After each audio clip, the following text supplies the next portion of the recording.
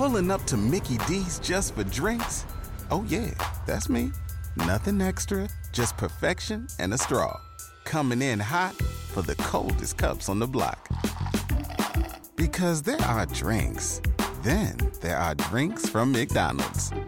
Mix things up with any size lemonade or sweet tea for $1.49. Perfect with our classic fries. Price and participation may vary. Cannot be combined with any other offer. Ba-da-ba-ba-ba.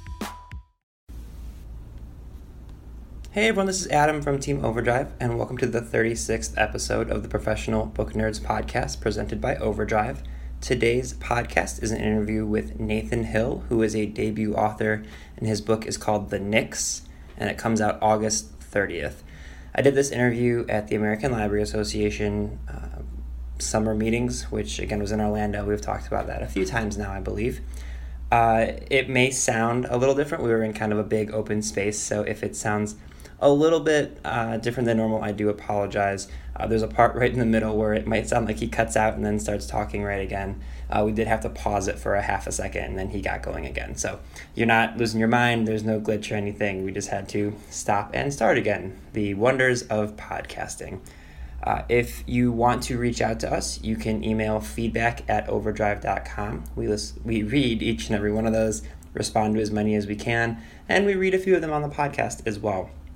You can also find us on Twitter and Facebook. If you're looking for any of the books that we talk about during any of the episodes, you can find them on Overdrive's Pinterest page. We have a whole Pinterest board of every book we've ever talked about. You can also find all of our book recommendations at overdrive.com. There is a button that says Explore, and you'll be able to see the Professional Book Nerds reading list there as well. So try to make ourselves as findable as possible so you don't have to be scrambling to write down all the books that everyone is always talking about every week on our podcast. You can also subscribe to the podcast in iTunes or anywhere that you listen to your podcasts. You can give us a rating if you want to help bump us up the charts just a little bit, make us a little bit easier to find. Then you can also leave reviews there as well to let us know what you think. All right, not going to take up any more of your time. I hope you enjoy this interview with debut author Nathan Hill, author of The Knicks, which again comes out August 30th, so you can go place holds and start sampling that at overdrive.com right now. And enjoy this episode of the Professional Book Nerds podcast.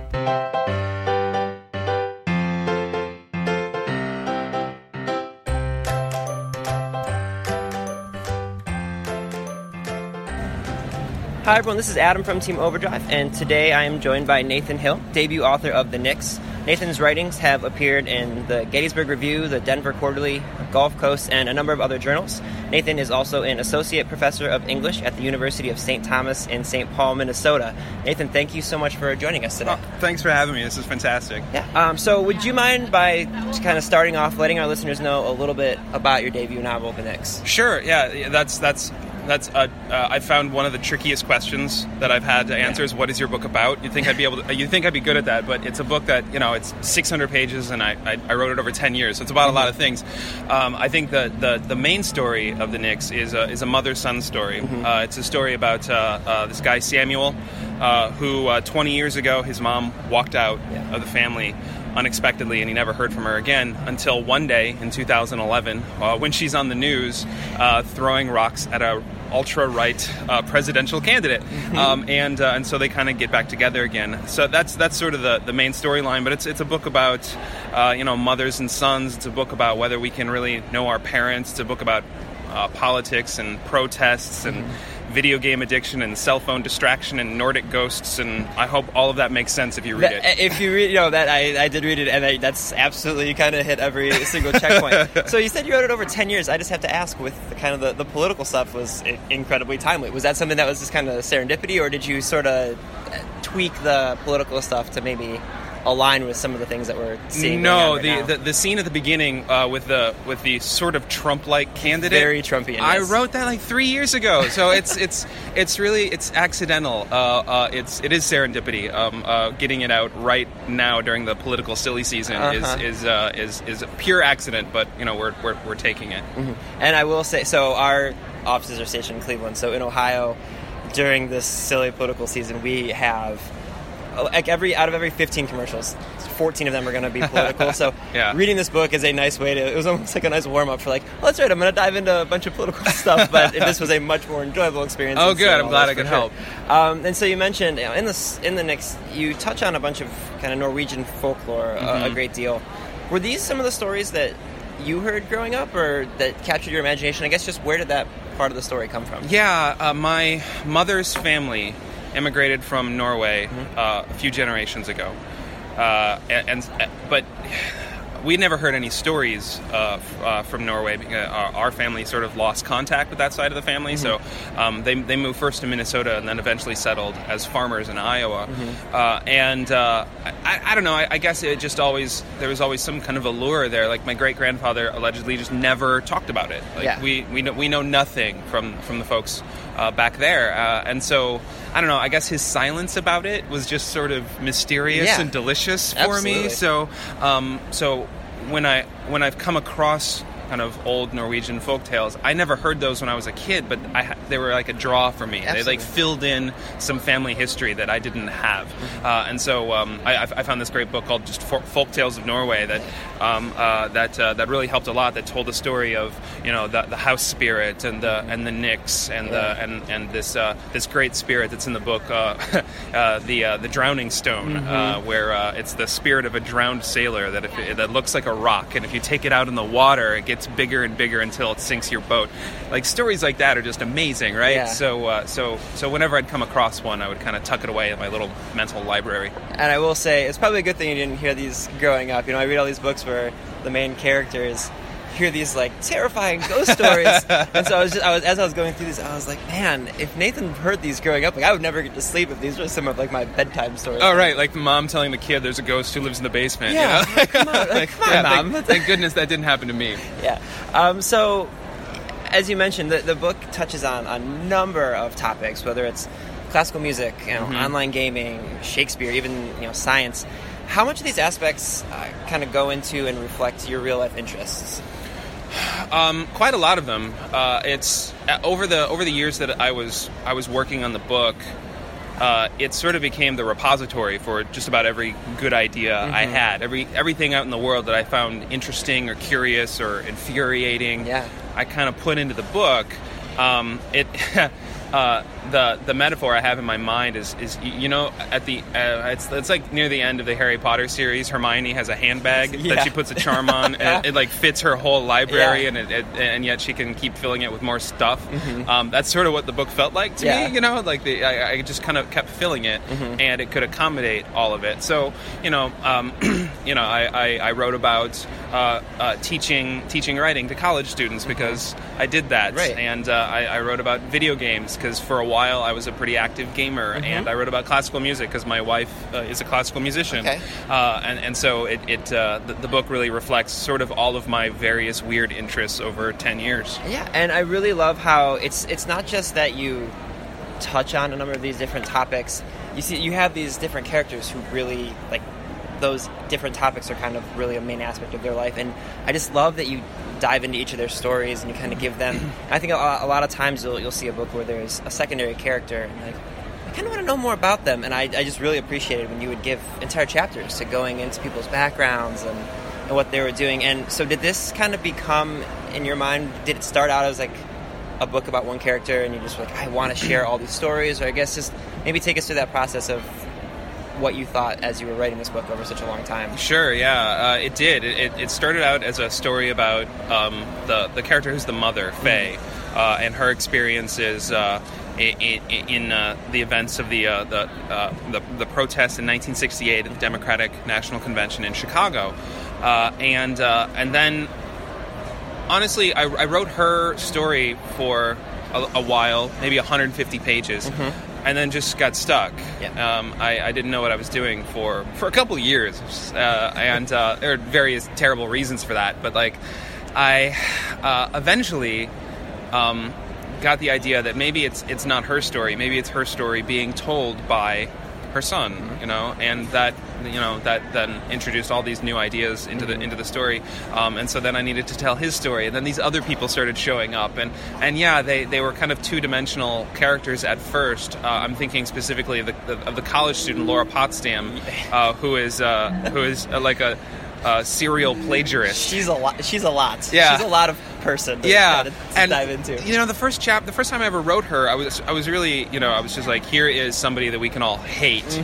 And then as I wrote her more, what usually happens is I spend more time with a character and I start really liking them. I start feeling sympathetic to them, and so then, you know, I toned down the hate and kind of tried to investigate her story. Well, why is she a serial plagiarist? What is going on in her life that would make her do that? And eventually, now I kind of like her, and in fact, I think she might be the smartest person in the book. You know, so I don't know. It's just it's you know, it's like, the more time you spend with someone, the more you want to sort of dig in. Yeah. So that kept happening over and over. Yeah. And so you mentioned the mother, Faye, and so really the central kind of story is the mother-son relationship in here. And I'm guessing your mother is not the same as Faye. So are there any similarities between the two? And then just what was your mom's reaction? Yeah. Well, Faye is like a very selfish, very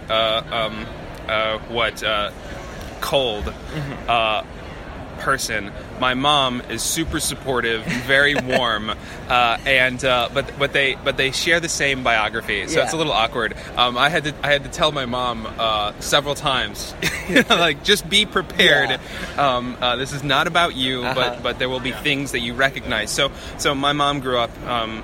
Both my mom and my dad grew up in, you know, farm families in eastern Iowa, and so does Faye. You know, and so really when I was writing her, she's not my mom at all, but anytime I needed a kind of poignant mom detail, of course, you know, or I would pluck from her life or from my life. So there are overlaps, but they're really different people. Yeah. So there's the memories and the things that you could kind of pull on, but the actual character, you were able to tell her, like, no, Mom, this is not... Right, exactly. So what was her reaction to Fortunately, she likes the book a lot. Okay, that's good. She likes it a lot. She actually very recently read it. She was going to wait for it to come out, you know, in August, and then she started seeing all these reviews and got really mad, you know, that other people were reading it before her. So I got her an advance copy. She just finished it last week, and she liked it a lot. Well, that's good. And that is when I couldn't even imagine having an author in the family and telling them, like, no, I'm going to wait till it comes out, because when you do write the book, it's such a long process for the advanced reading copies and going through the editing process, and you have, like, the manuscripts available to kind of share with people to start reviewing. And maybe that's just me looking into my impatience as a person. I don't think I'd be able to do that either. So can you maybe take us through your writing process? Are you a type of person who kind of wakes up early in the morning and you're like, I'm going to write until 2 o'clock and I'm going to hit a certain word count, or are you just someone who kind of writes when the inspiration hits? And I've tried writing when the inspiration hits, and when you know, the inspiration hits so rarely that I end up not doing any writing. So the process that I discovered while I was working on this book is that I typically have my best thoughts first thing in the morning. Yeah. So I'll wake up, have some coffee and some breakfast, read a little bit to kind of get into the day, and then open up a notebook. I wrote this entire book longhand. Oh, wow. Yeah. I find the speed of writing with my hand is right for my mind, you know. Like I'm not the kind of writer who kind of outlines and plots things ahead of time. I kind of discover them while I'm going. So it's important for me to go slowly. So I get my notebook out and I start writing, and my rule is I don't stop until I get somewhere between 5 to 7 pages of, like, a small, you know, reasonably sized notebook. If it's going very poorly for me that day, I'll stop at 5 pages. Sure. If it's going really well, I'll stop at 7 pages. This is something I read. I think Jennifer Egan said exactly this in an interview many years ago, and I just stole it. But it works really well for me. I stop. If it's going really well, I stop, because then tomorrow I know exactly where I'll start. And I found that it's much more important for me to have a regular routine than to get anything done on any given day. Yeah, I've seen some authors that say they'll even stop, like, in the middle of a sentence. Like, they won't even finish a complete thought, so they know when they get going. Wasn't that was a Hemingway thing? Yeah, right? Didn't he say he did that? He would just he would be writing and he would just stop in the middle of a sentence. That's hilarious that Hemingway would say it, because his sentences were like 8 words long at a time. It was just like real short, succinct thoughts. That's really interesting. So, given that Overdrive is a library company, we're fortunate to work with libraries and librarians every single day. Can you maybe share with us either like a first or a favorite memory you might have from a library, or like maybe one that you had when you were growing up? Sure. I could think of a couple. Sure. When I was growing up, we moved around quite a lot, usually staying any place, like, around the Midwest, usually staying any place like 2 to 3 years, and then we move. And one of the places I found myself in 8th and 9th grades was like very rural southern Oklahoma. And I went to this school where the graduating class was like 3 people, Oh, wow. So it was a very, very small school, very out of the way. It was like, we didn't get, we got 1 radio station and 2 television stations, Oh, wow. It's okay, like, yeah, so like you can imagine like the reading culture there wasn't great. Probably the nearest bookstore is maybe 50, 80 miles away. Man, yeah. But there was a library, and so that's where I got my fill of like choose your own adventure books and like Hardy Boy mysteries, and then graduating to things like Mark Twain and so forth. So and then we left and moved back to a city after a couple years. But I have a very fond place in my heart for especially rural libraries who are bringing kind of a reading culture to people who might not have it otherwise. My favorite individual memory of a library, though, is researching this book. Yeah. The image on the cover I discovered at a library. The Chicago Historical Society, now the Chicago History Museum's research library. They had boxes and boxes of all this stuff from the '68 convention. I was going through it, and I found this photo, and it just, I had these characters in mind, and I saw this picture of these 3 people, and I was just like, that's them. Yeah. It was like this great moment, so that was thrilling. So you mentioned the Hardy Boy books and some of the Choose Your Own Adventure. What were some of the books that you read when you were kind of growing up? Well, it was really random because it was just kind of whatever looked good at the library. My parents weren't big readers. We didn't have a lot of books in the house, so it was like I was kind of on my own just to pick what looked like fun. And so when you're 13, 14, 15-year-old boy, what looks like fun are there's a lot of like choose your own adventure books or like role-playing games. Absolutely. Do you remember these games? I do, yeah. They're like yeah. You played them with like some scratch paper and dice. I would wear out whole erasers with those things. So probably that kind of stuff. There's like game books. I was a big fan of those. Okay, so I like to do at the end of our podcast. I like to end. I've got the unusual. I like to end all of our podcasts with 9 different questions. I call them the Nerd 9. Oh no! So just rapid fire. What's the last book that you read? I recently finished Peter Guy's book, Wintering. That tells the story of a father and a son spending the winter in the Boundary Waters in Canada, and it is beautiful. It's like Cormac McCarthy up north. It's an amazing book. You should read it. What's your favorite place to read? I have a leather chair in my office that I've had for many years. That's now appropriately cracked and weathered. All right, start over with the favorite. Sure, place to absolutely. read? So, what's your favorite place to read? My favorite place to read. I have this worn-out leather chair in my office at home that has a nice view of the window and the light coming in the morning, and that's where I spend the first hour of my day. I have coffee and I read whatever I'm reading at the time, and that's just my introduction to the day every single day. I love it. So, do you have a guilty pleasure? I always tell people mine's like I spend way too much time on Instagram looking at like puppies. I love really I wouldn't say bad TV because I don't really think it's bad, but I love like over the top TV, like True Blood on HBO. Right? My wife and I were obsessed with it. Yeah. Right, yeah. So that kind of stuff. Like I love just kind of zonking out in front of like ridiculous television. Yeah. Do you have a place that you want to travel that you haven't been to yet? Oh, yeah, so many. Well, my wife and I went to Guatemala a couple years ago, and it's the first place in that part of the country we've ever been, and it was amazing. And so now I'm eager to travel all over. Nice. Favorite holiday? Oh, Thanksgiving. Yes, that's the right answer. Yeah. For a question that shouldn't have a wrong answer, that is the right answer. Thanksgiving, because there's no, like, the only responsibilities you have are to get together with people you love Yes. and enjoy each other's company. Like, how can you go wrong? Yeah, you get to eat a little bit too much. You don't have the pressure of buying gifts. Right. See, I've never told anyone they've got that answer right, but you just did. Favorite movie? I have no idea. That's all right. I'm sorry, I don't have a favorite movie. How about like a favorite movie genre? Like, do you have like a type of movie you like to lean towards? Yeah, well, again, kind of like with the TV. Yeah. Like, I love, like, fantasy, science fiction. Mm-hmm. It's weird. I don't read fantasy or science fiction almost ever, but I'll go to every single, sci-fi epic movie. Mm-hmm. So, like the new Star Wars movie was. I think I saw it like 3-4 times. Yeah. So yeah, there we go. Star Wars. Perfect. Favorite movie. Perfect. Cats or dogs? Dogs. Favorite food? Favorite food. Again, that's it's. How about favorite restaurants? Favorite restaurants. My wife and I were in Paris a few years ago. We went to Jules Robichon's restaurant, who's this amazing, chef in Paris. He has a couple of restaurants, and we sat outside just waiting for a table for 3 hours, and finally one popped open, and we grabbed it. It was like the best meal of our lives. Wow. Okay, that sounds amazing. All right, last one. If you could have dinner with any person, dead or alive, who would you go with?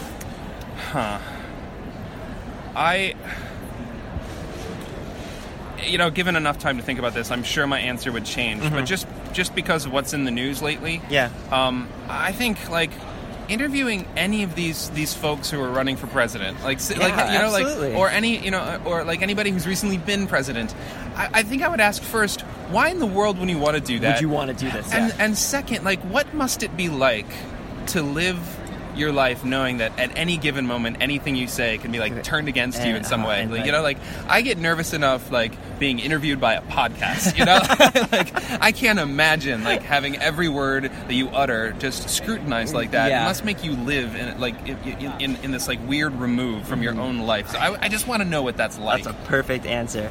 All right, I have one last question for you. What do you hope people take away from reading the Knicks? Maybe speaking of politics, the epigraph that I ended up using for the book is this old story that has its origins in, and I think like Buddhism and Hinduism both kind of claim it as part of their history, but it's the story of the blind men and the elephant. And the story goes, there's this king who asks all these blind men to touch one part of an elephant, and then he asks them, what is an elephant like? And they all have a different answer, and then they start fighting each other because all of their answers are different. And as we are in the political silly season, I've been shocked to see how true this is. That people who otherwise probably agree more than they don't are arguing on Facebook and Twitter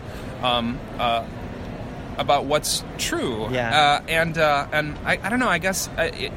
I made a really conscious effort in the book to try to undermine people's knee-jerk reactions because I kind of see us as too often kind of giving something 10-15 seconds of our attention and then rendering a verdict. And I guess I would hope that to just kind of remember when somebody seems to be really, really wrong to you, maybe they're just touching a different part of the elephant.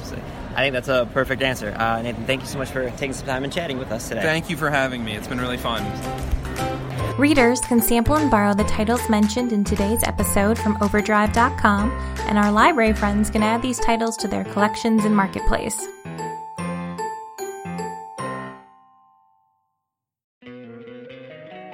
Don't you love an extra $100 in your pocket? Have a TurboTax expert file your taxes for you by March 31st to get $100 back instantly. Because no matter what moves you made last year, TurboTax makes them count. That means getting $100 back and 100% accurate taxes, only from Intuit TurboTax. Must file by 3/31. Credit only applicable to federal filing fees with TurboTax full service. Offer can be modified or terminated at any time.